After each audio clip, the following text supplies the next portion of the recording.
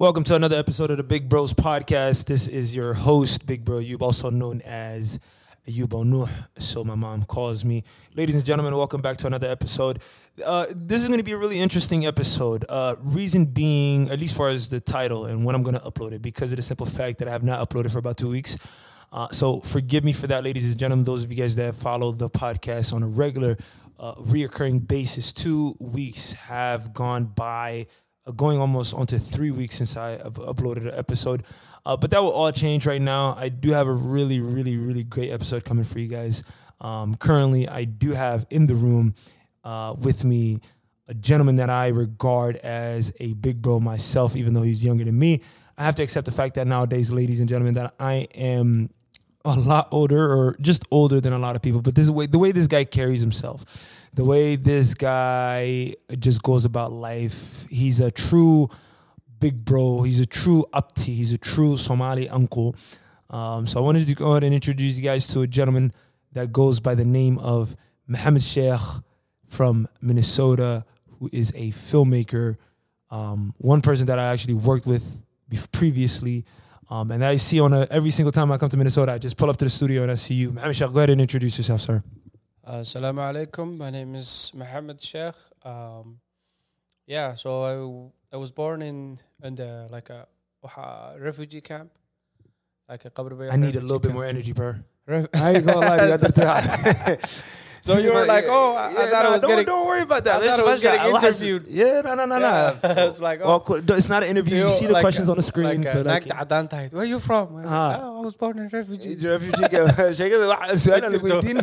Yeah, please. Don't even look at the screen. That's for me, right? You know. Yeah. But yeah, so when you grow up, I'm like, the Khanti.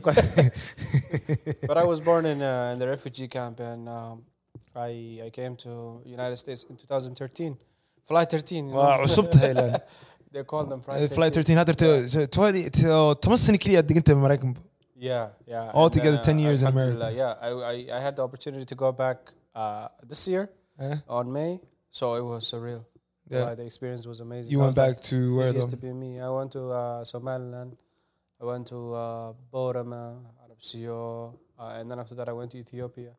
Like Addis Ababa, which is where I grew up, and then I went to Kenya.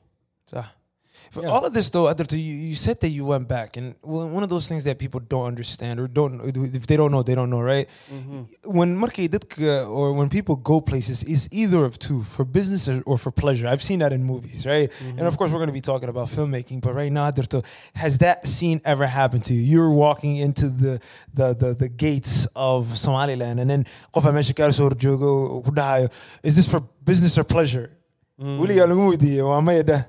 Well, with you know, for business or pleasure? Business. And tell me about this business. I know, but this is business. I went there to make a documentary about East African recipes.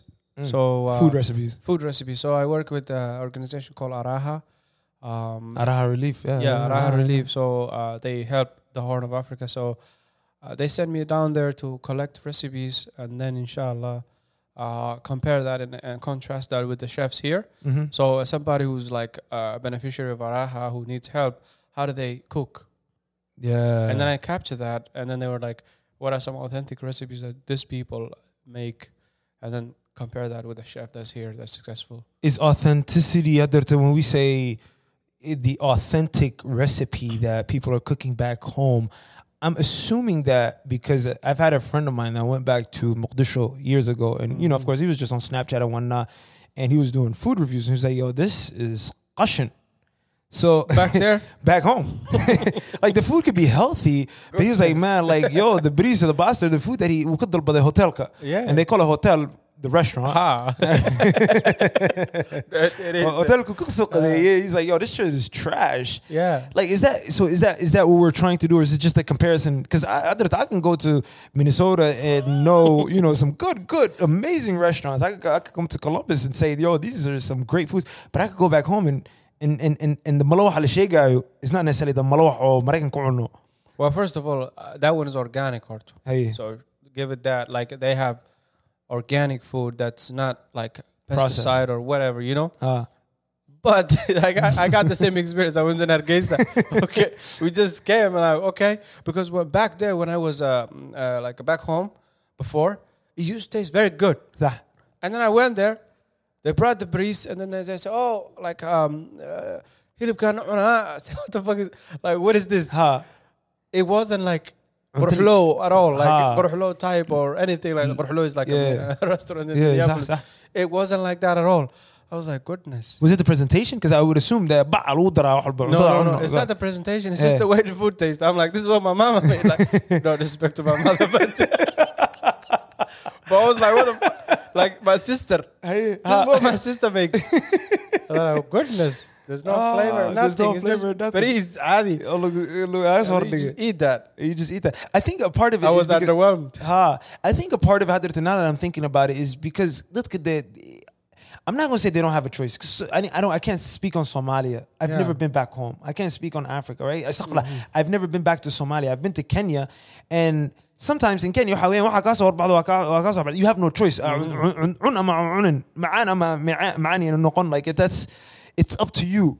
You know, at this point, do you think a part of it is because people don't have options, or is it because so either way it's being bought? No.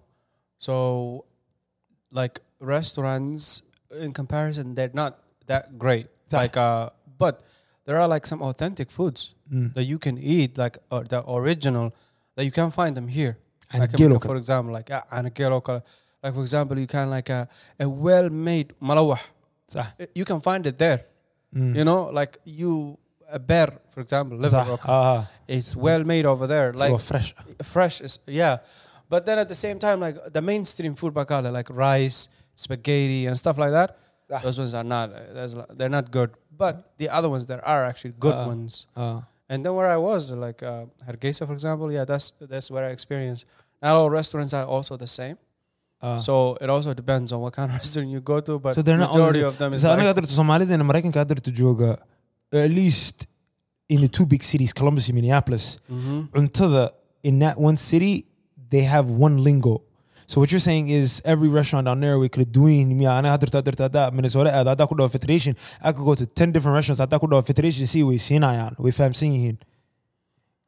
Yes, have like for example they would say, "Oh, half-fain can." Half-fain. Yeah. I'm gonna scratch my hand. What is half-fain? And they say, "Oh, like half-fain or half there." Half-fain or half there. Yes. Well, I'm gonna go Minnesota. I'm gonna go Najib's. I'm gonna go قديسي كويديان full or half. ما كل جريني what do you mean half? So half-fain or half, like it's like a half-fain or half periso, half-fain or basta cucurto, half-fain or like. Hey. And then you like, you also just pay after you like you eat. So it depends. It depends on what. But they do understand. So they do have their own language too. Like a half-fain or half there, stuff like that.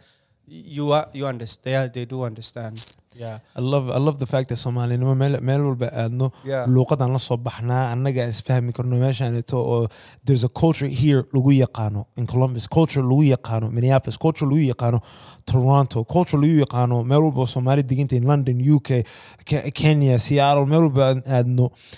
And just going back to surprisingly though, like let me add to that, they're more interested in fast food. So they're like, oh, this foreign foods like burger, sandwiches. They're actually more interested in experiencing that. I think that's a lot of third world countries. They want to do that. Like, they want to like they want to have the nimo. Yeah, foreign nimo. I've seen this cafe. I forgot the name. They have like even the aesthetics. They have a bike over here. They have like lights going on. They have like the cappuccino is like designed. They're like, oh my goodness! And I'm like, the burger here doesn't even taste as good as there. Like, there's no burger here. The like, taste is good as the one back home. Back there, like over there, is perfect. Yes, it's the opposite. Barista and stuff over there is lacking. But it's the opposite. Wallahi. I was so surprised. They're like, "Oh, what do you?" The menu, and you click a link. It's so advanced. Like same.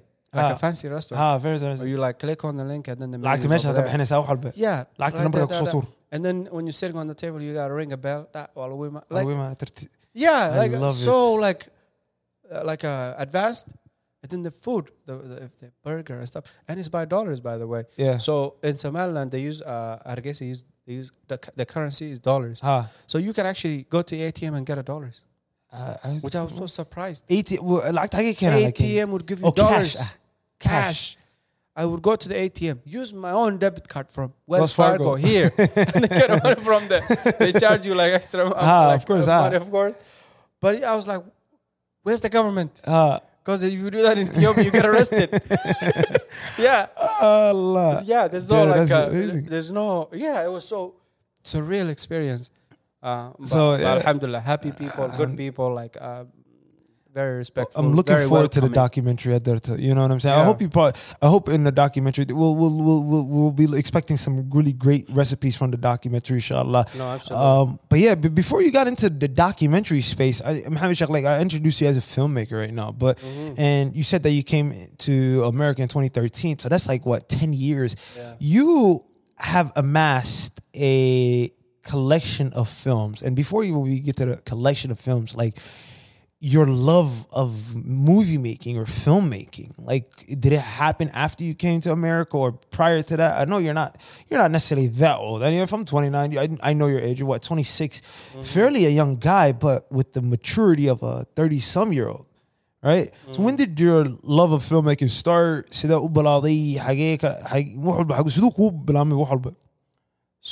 the other day I was asked to write a bio about myself, and I didn't know where to start. So then it just I came to realize they always talk about trauma and stuff like that, but they don't talk about how, I don't know the scientific terms, and I'm not trying to sound smart, but what they do is when you're a child, you're like a sponge. You're observing a lot of things. You're taking in, and in the refugee camp, in the Qabr Bayh refugee camp where I was born. It's like eastern Ethiopia, close to Chikchiga, like maybe 40 kilometers from Chikchiga. Yeah, a lot of people are from there. But I didn't grow up there. So what used to happen is we have this small cinema-like place where you get a ticket, you pay like 50 shilling, and then you watch a movie like a Bollywood. Shah Rukh Khan. You watch Shah Rukh Khan over there. Yes. We did not know that time, but now that I look back, it has so much influence on us. Shah Rukh Khan. The Bollywood. The Bollywood, the singing, the way they sing, the way, all of those things. So hatta when I look back, we used to like buy products for our hair, so it became just be soft like Shah Rukh Khan. And then you run. You know what you do? You run so the wind blows your hair, your hair. So basically, you guys used to permit. Absolutely. So you watching them, not a permit. You're watching them, and then you're like, where are these people? And mind you, you're just a small kid in a refugee camp. You don't know any other world. It doesn't exist for you. School is not teaching you anything. Probably the books are outdated. They're like 10 years old. Who cares? You know, you're just there to learn how to read and write. But there's no exposure to the rest of the world. Like you're blinded. Yeah. So when somebody brings a television and you get to see Shah Rukh Khan and he's singing in this greenery area, you know, he's with this woman. And I'm like, where is this people? Where is this world? I need to go. But I can't go. But I can look like him. So let me do my hair. Let me do this. And then I think that's what influenced in the filmmaking in me. I wanted to become an actor like him. You just at first you wanted to become an actor. I want to be like Shah Rukh Khan. Like I need to get the girls. Like I need to. Very much. I need to make like I need to be the love, the father of love, like him. Ooh. They call him that's his nickname, yeah. Father of love. Father of love, you know. So I wanted to become like him. I want to get the woman, you know. Then is it the woman or women? Both. Whatever it is. It was I love it. You know, like. But then they had a profound influence. And today, if you go to Mogadishu, you can see the influence that it had. The films have been dubbed in Somali. So you can see how much of an influence.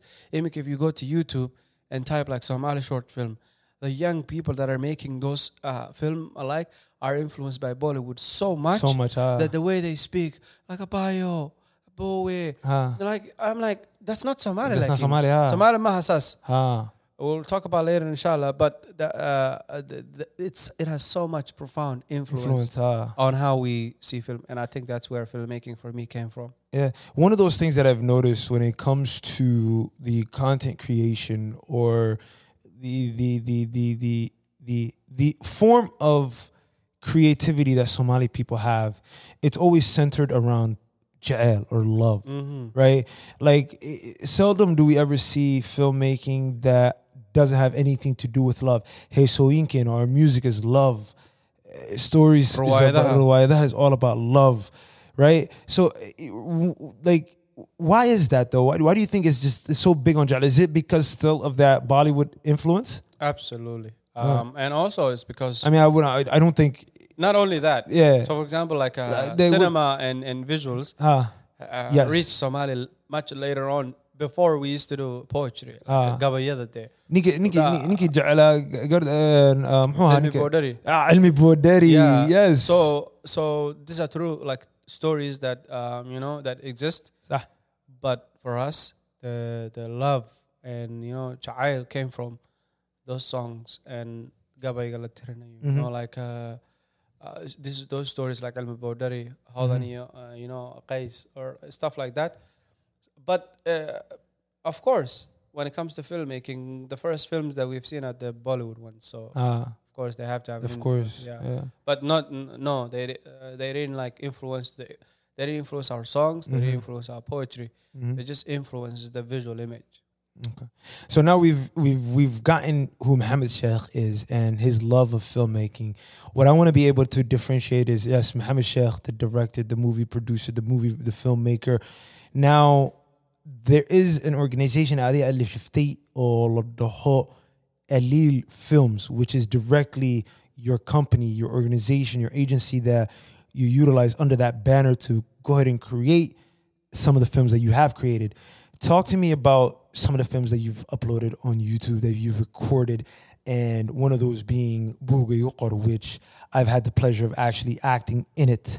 So talk to us about Aleel Films. Where did you start? When did you start? How many films have you done? Just tell me about Aleel Films. Just tell me about all of that. So if I go back to the mentioning of our films being a love story majority of time, sometimes, and I am talking about the original Somali filmmakers that studied film.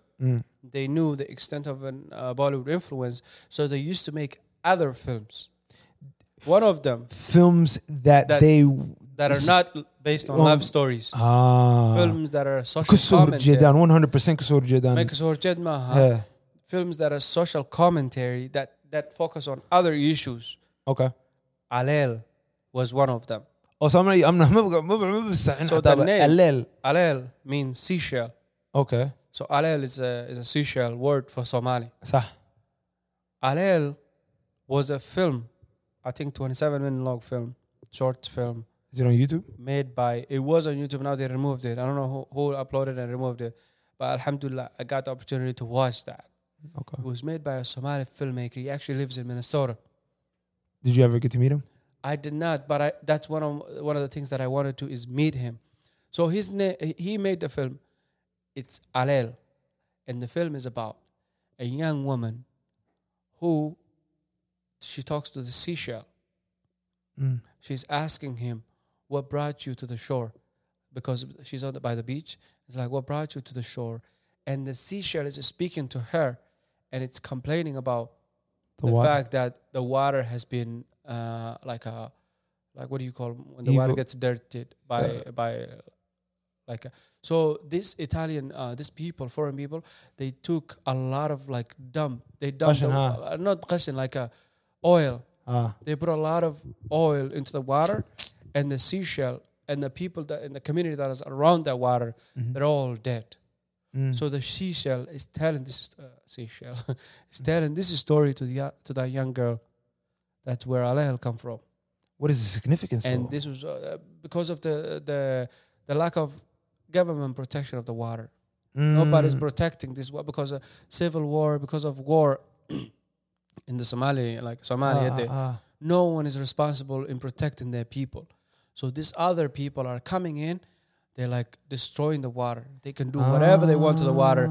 So the people who were in that area are all dead. Yeah. Even the fish, like the seashell, are dead. So is it talking about the climate change? And mind you, this was 1990, like before even in the Western people start talking about climate. He made that film.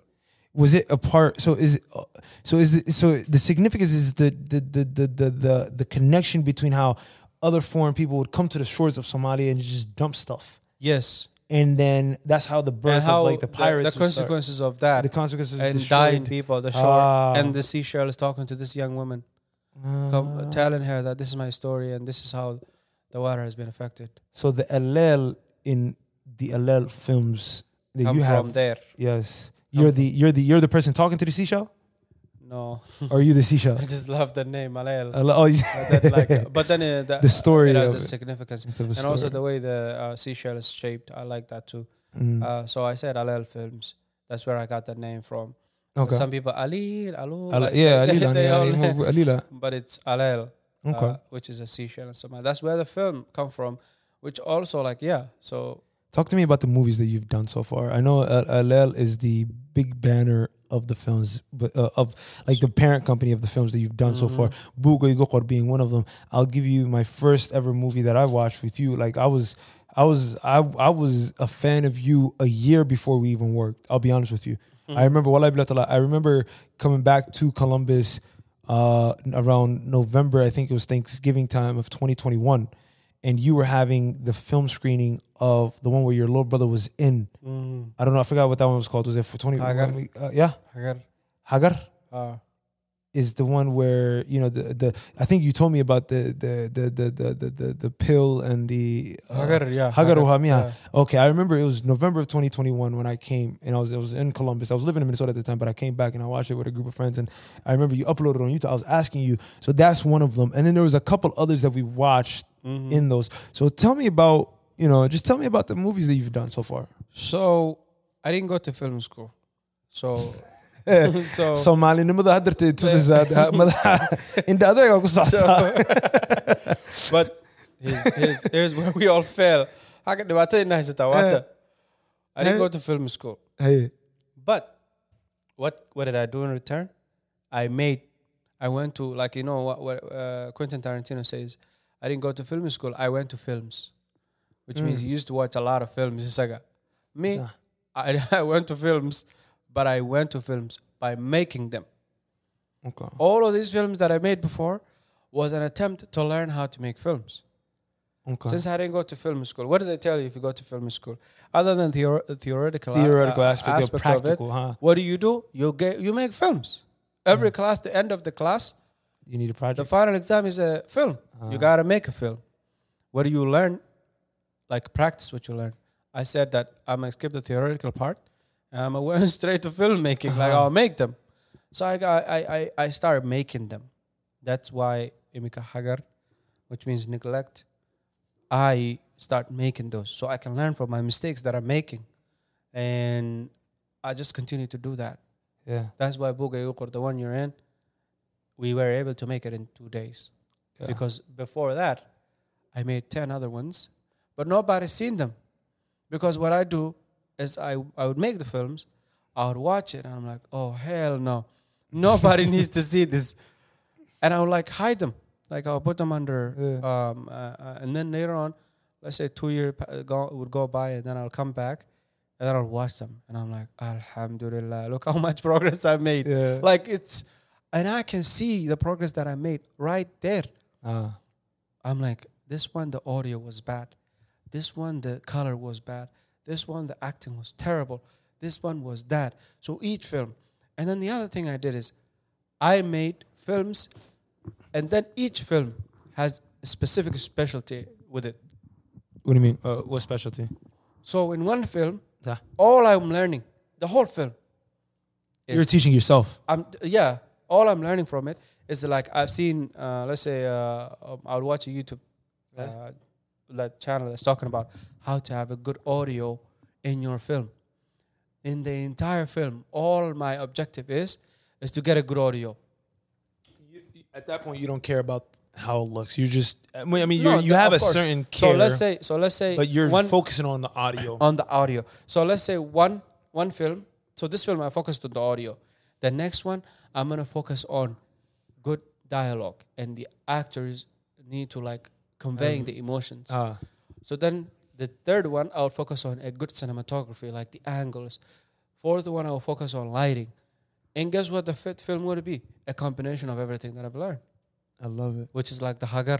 Hagar, yeah. Before that, I've done all of these other 10 ones. And And then I tested like on Hagar. And then it's like, okay, now I'm here. But what did went wrong?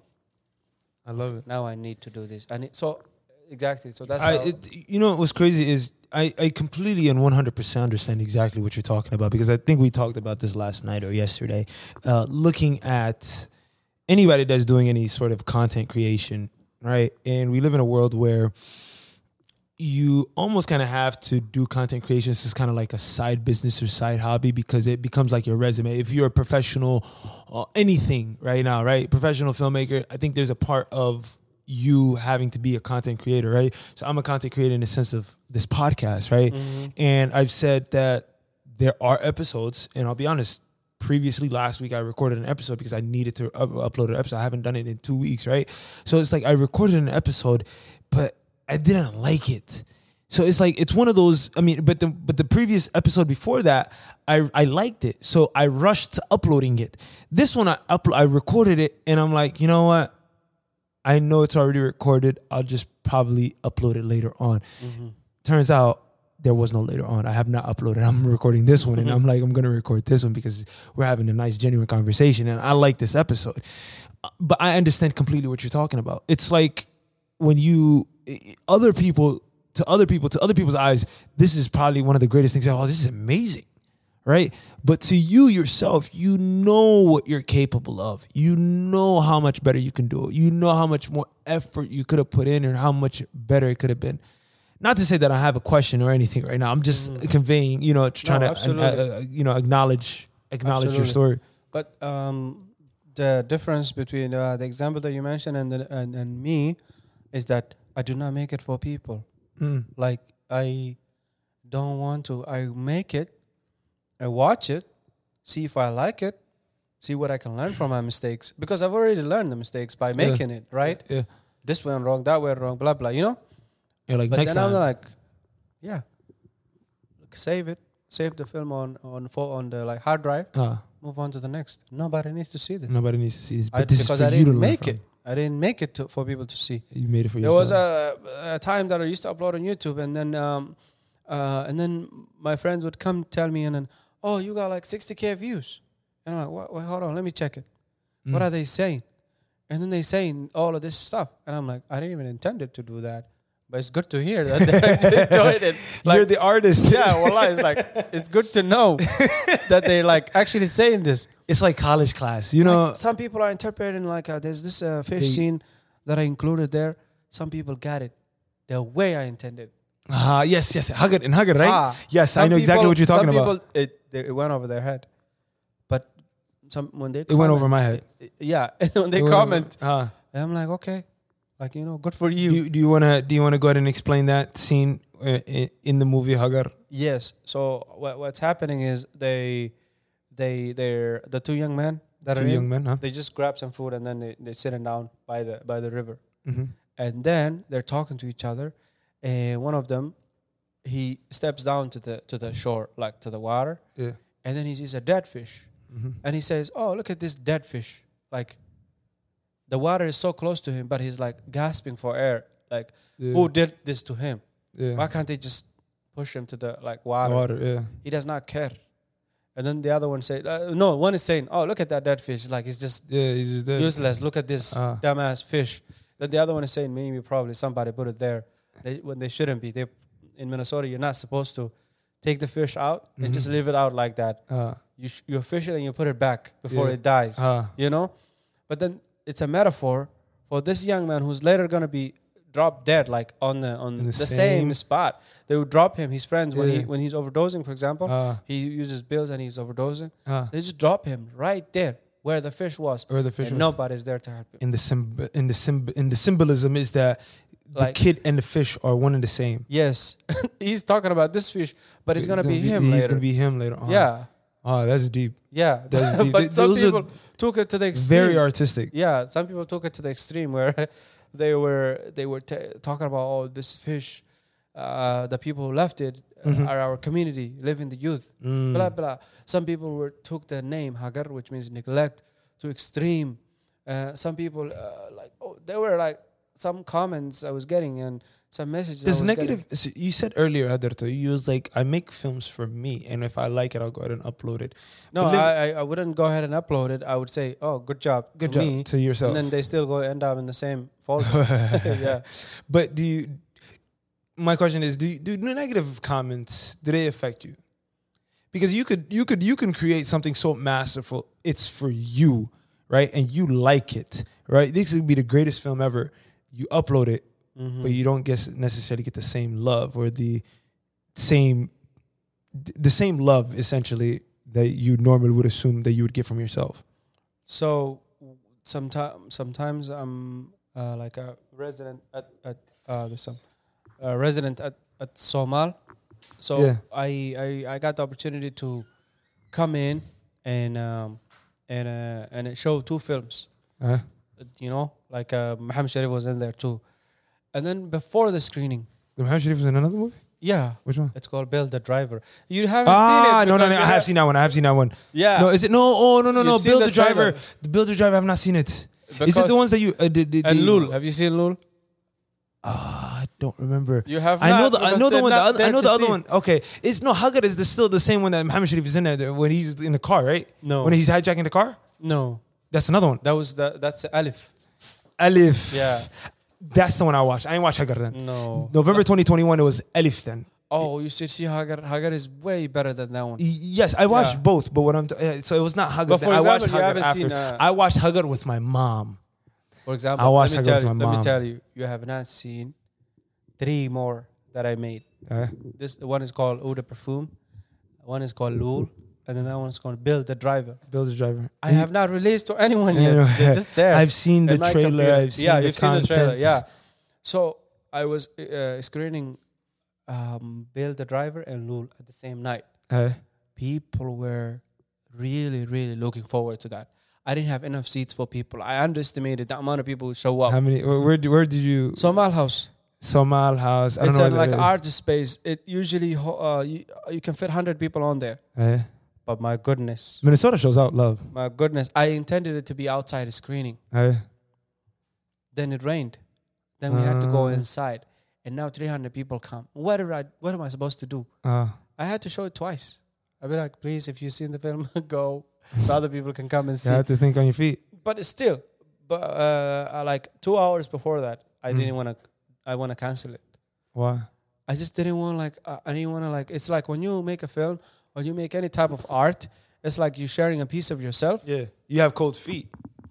No, it's like you're sharing a piece of yourself. So whoever says anything negative, it's going to hurt you. It's like somebody's punching you in the chest. Does that affect you?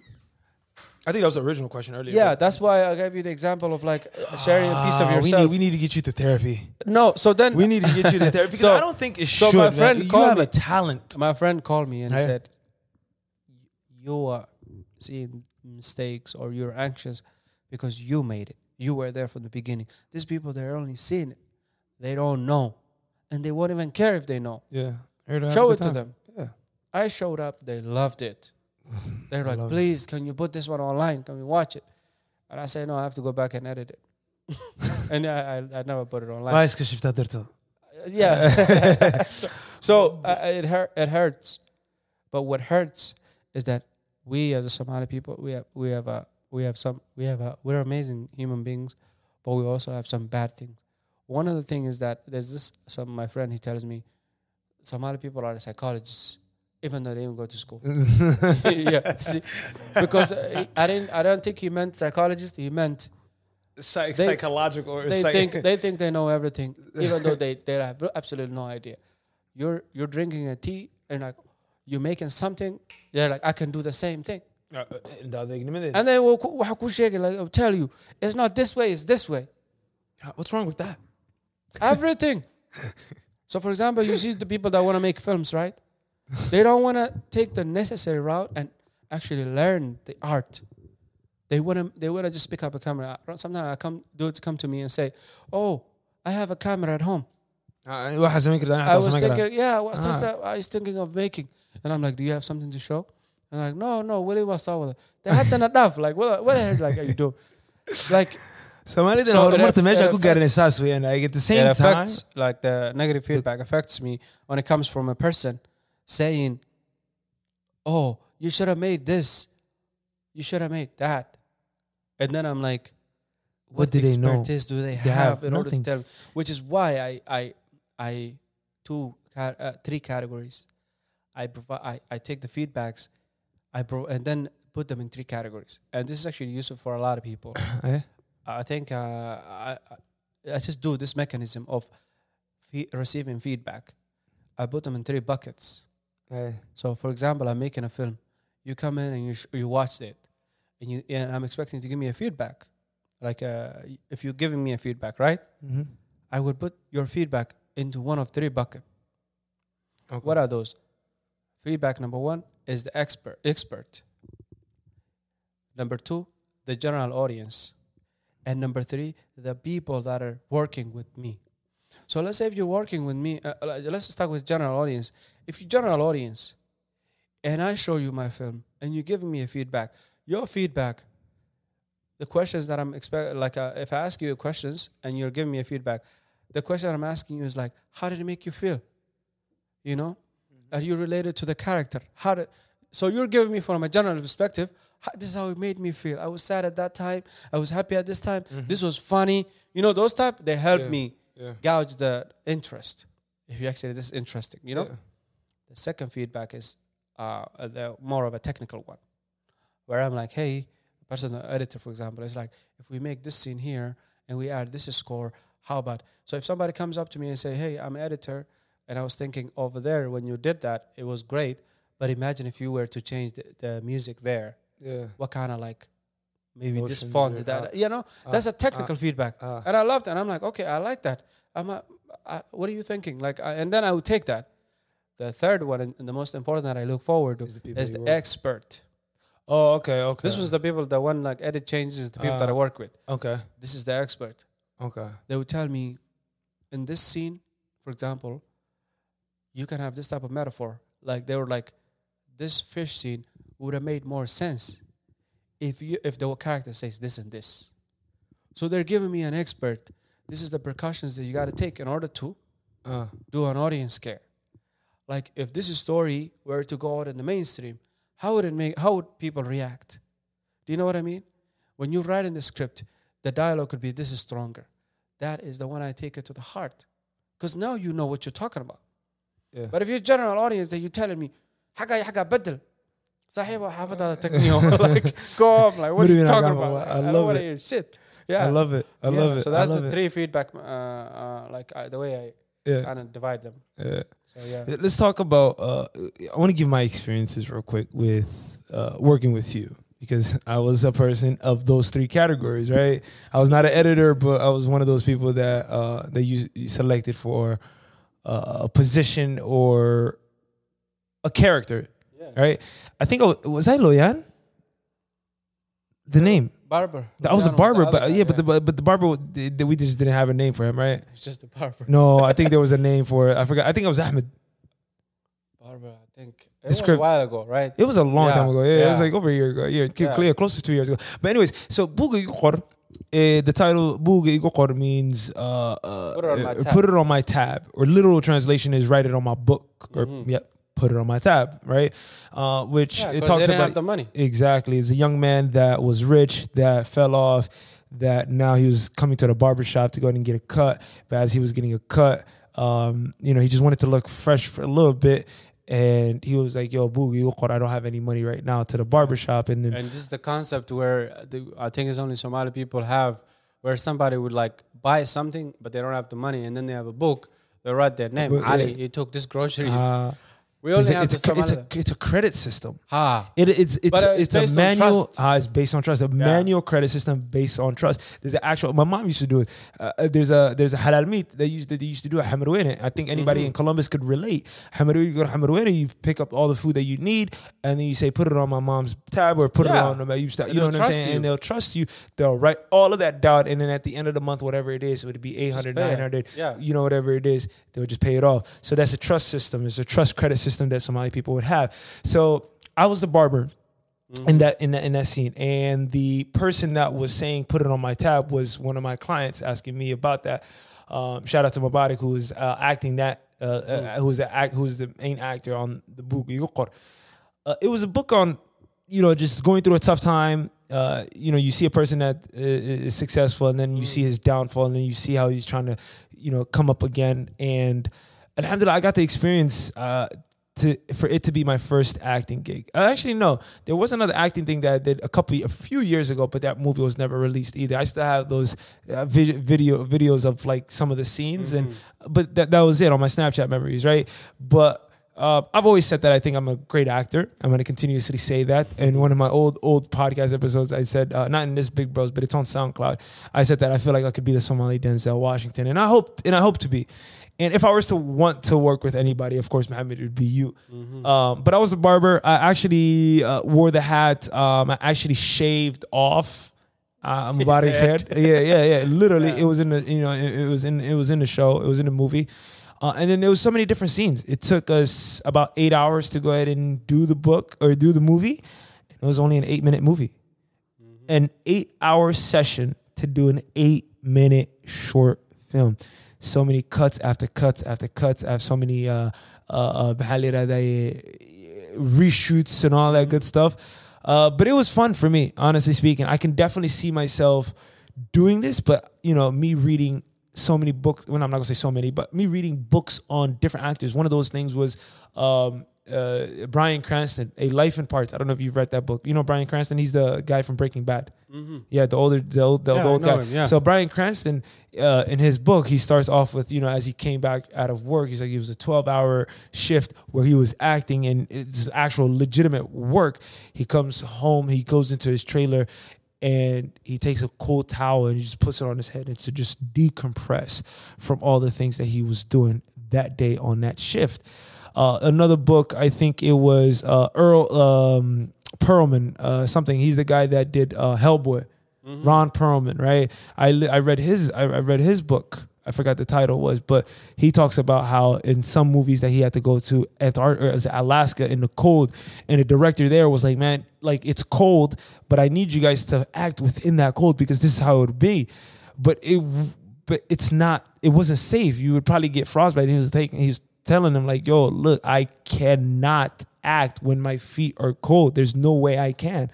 So they switched it up a little bit, but those are just two experiences that I've read from other people. But then my experience, of course, exhausting. We came around like 6, 7 o'clock. We didn't leave until like 1, 2 o'clock out of the barbershop. It was fun. I actually got to play around. This is the only time I ever got to cut anybody's hair. I took the machines. I went to hand with it, and I was acting in between all of that. And it was a good one. What kind of feedback did you receive from Boogie Yokhar? Because for me, I'm promoting that movie everywhere. What made you upload that movie versus Build a Driver or Lul? So the actors can request. They would come to me and say, we did it. Can we? I want to see my family. I want my family to see it. I want my siblings or my friends to see it.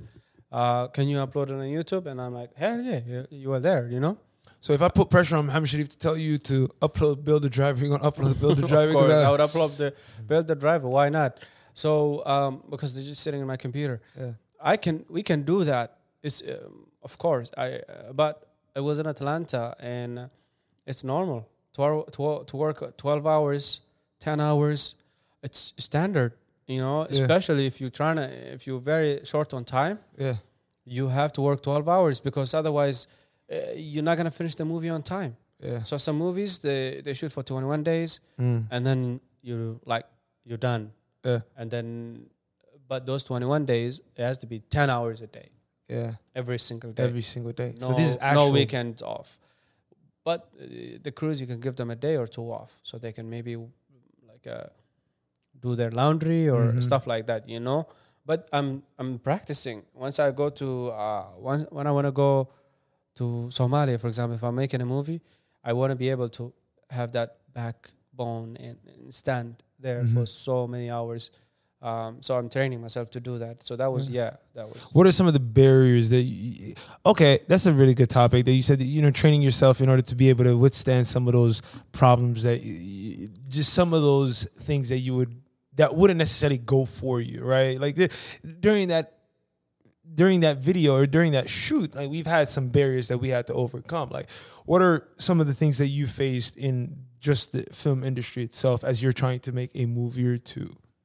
Well, first, number one is money.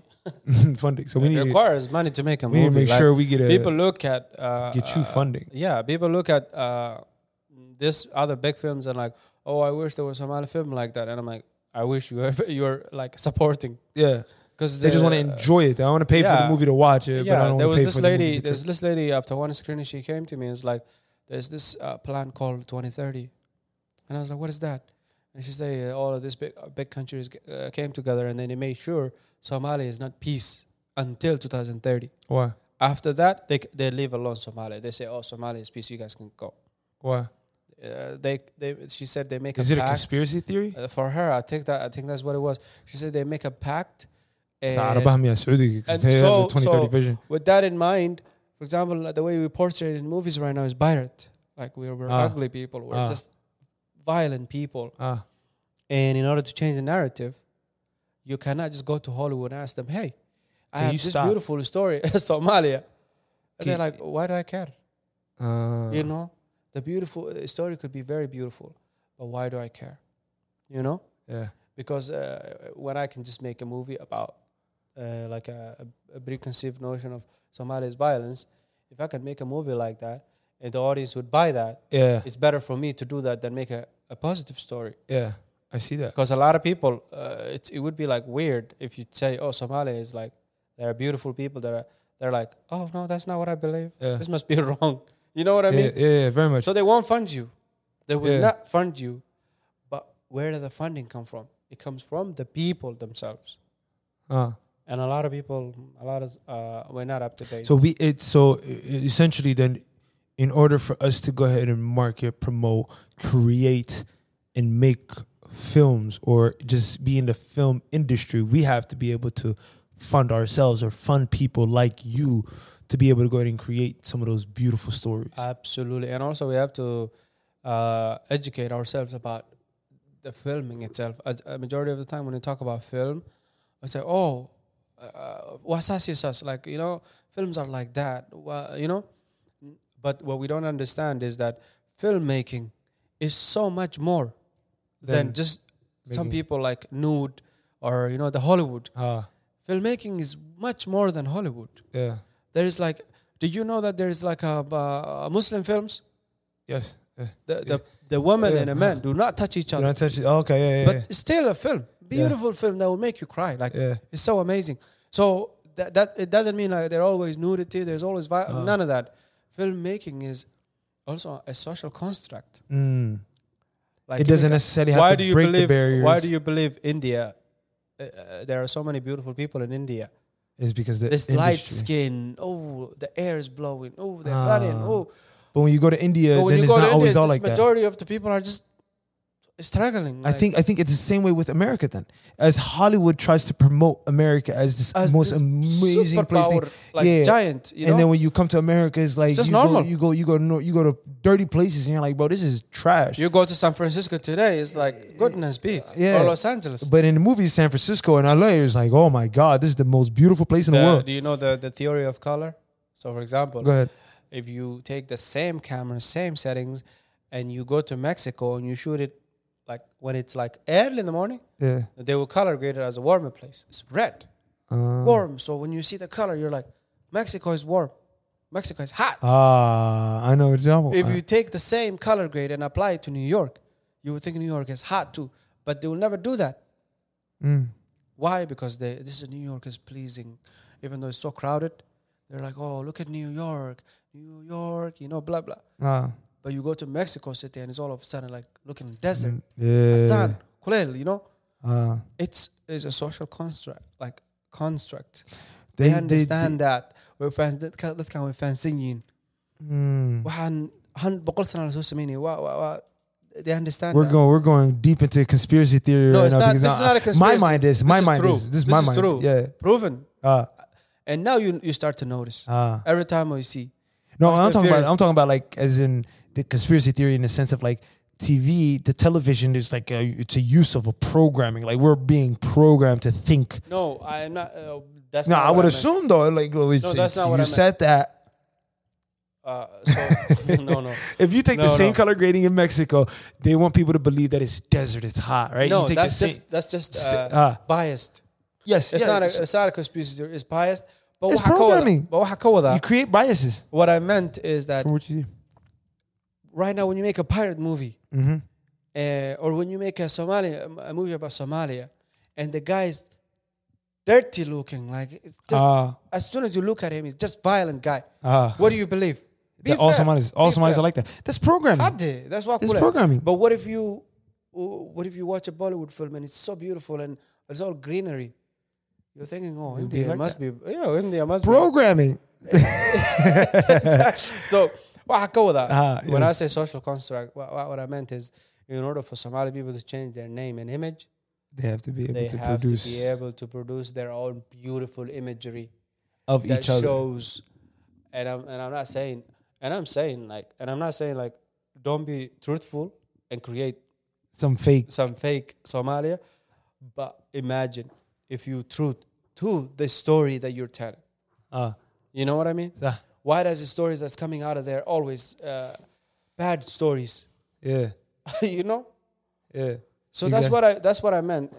For these people to understand that we exist and we're here, we got to be able to make our own stories. Yeah. And have our own beautiful people and have our own, colors. Yeah. No, I appreciate all of that. So barriers, of course, is going to be budget. There are so many modes of storytelling, and I think we want to get to a point where we've only been through halfway through the conversations that I really wanted to be able to go ahead and touch, but I think I'm going to skip out on all of these, and I want to jump into your next projects and goals and opportunity. Next goals that you have, your next projects that you want to be able to accomplish, and then we'll go ahead and call it a day. I don't believe this is going to be our last conversation, but we'll definitely be able to come back to this. Absolutely, right? Yeah. So with that being said, next projects to come for Aleel Films and your goals, and yeah. Inshallah, right now I want to make a film. I'm interested in like as I study films. Yeah, as I study films, I'm interested in thrillers. So thriller is a big genre that I love. I wanted to make films that necessarily don't talk about just what Somalinimo is, but films that have a universal theme, but the characters that in the film are Somali. The experiences that are being portrayed are Somali experiences. But yeah, I wanted to finish what I got going on right now with the documentary of the East African documentary and stuff. But inshallah, after that, I'm definitely gearing towards making feature films like that are not necessarily talking about this are Somali people and stuff, but that have a universal theme. But then the people that are in there are Somali. I love it. And then advice for the young up and coming filmmakers. So if I go all the way back, I would say it's better to create something and be criticized than create nothing and criticize others. Ooh. Say that one more time. So it's not an original quote. I don't know who said it. It's Mohamed Sheikh's quote. No, it's not. I don't know who said it. It's better to create something and be criticized than create nothing and criticize. Yeah, criticize others. And criticize others. Oh my, that's deep. Yeah, I love it. So he also said, I may not believe in myself, but I believe in what I do. You know what I mean? Like, so for the young filmmakers, instead of criticizing others and always pointing fingers, I don't have this, I don't have that, I would say, pick up the camera, start shooting weddings, start shooting pictures, and slowly, it takes a progress, slowly, like learn filmmaking slowly, and collaborate with other people that do. Me, I start writing. I start from writing first. I learned how to write a script. Then after writing the script, I said, how do I bring this script to life? And then I bought a camera. I was taking pictures. Yeah. I'll bring people together. We'll shoot something, like stuff like that, Yeah. So it's a very slow process, but yeah, it's doable. Absolutely. Where can people find you on social media? Where can they connect with you? They can connect me with you on Instagram at Shaykh. On Instagram, usually that's where I'm active majority of the time. I'll write it down in the descriptions as well. Mohamed Shaykh on Facebook. And then Aleel Films on YouTube. On YouTube. So, yeah, absolutely. Thank you. Just create. Mohamed Shaykh, this is part 1 of our conversation. We will definitely come back to this, of course. And we had a great conversation, of course.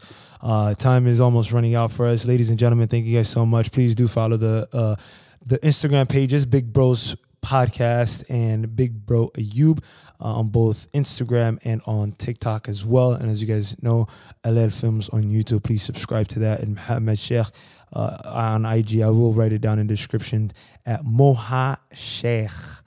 Without further ado, ladies and gentlemen, I hope you enjoyed this episode of the Big Bros Podcast with Aleel Films and Mohamed Shaykh.